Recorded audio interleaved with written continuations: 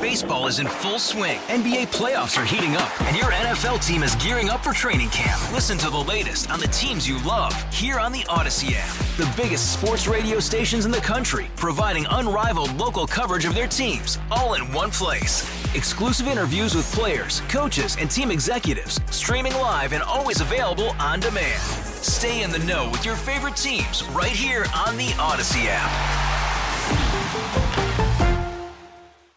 The city of Oakland is facing more than $200 million in financial shortfalls over the next 2 years.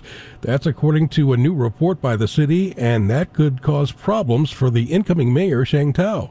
For more on this, we're joined live on the KCBS Ring Central Newsline by KCBS insider Phil Matier. And when it rains, it pours in Oakland, doesn't it? It really does, and it's pouring in a lot of different directions.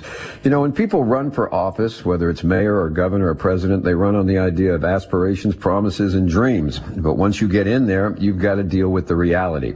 And while Sheng Thao and the other candidates were promising more police, more street ambassadors, much more help with the homeless, and saying it could all be done, this reality is that the finances in the city show that it can't be, or it's going to be very tough. And it's not just Oakland. What we're seeing here is a storm of gathering all across the Bay Area. First off, we are seeing, slower taxes coming in. Second, more layoffs and shrinkage in the economy and tech.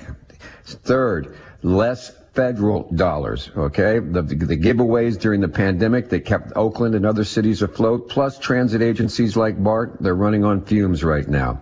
You put that together and you have a recipe from going from boom to bust. And even the state is now looking at a $25 billion shortfall, so you can't look to them for help. And Eric, we've been here before.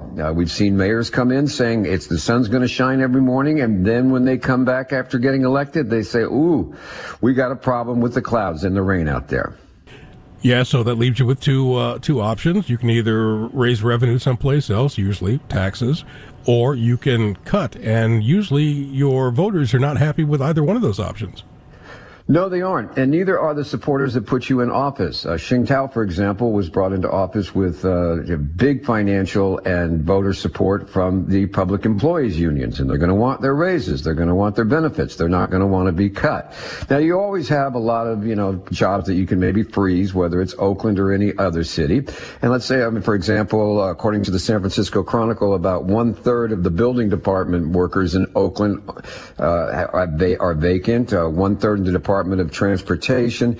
So you could maybe fudge on those, okay? Take you a little longer to get a building permit.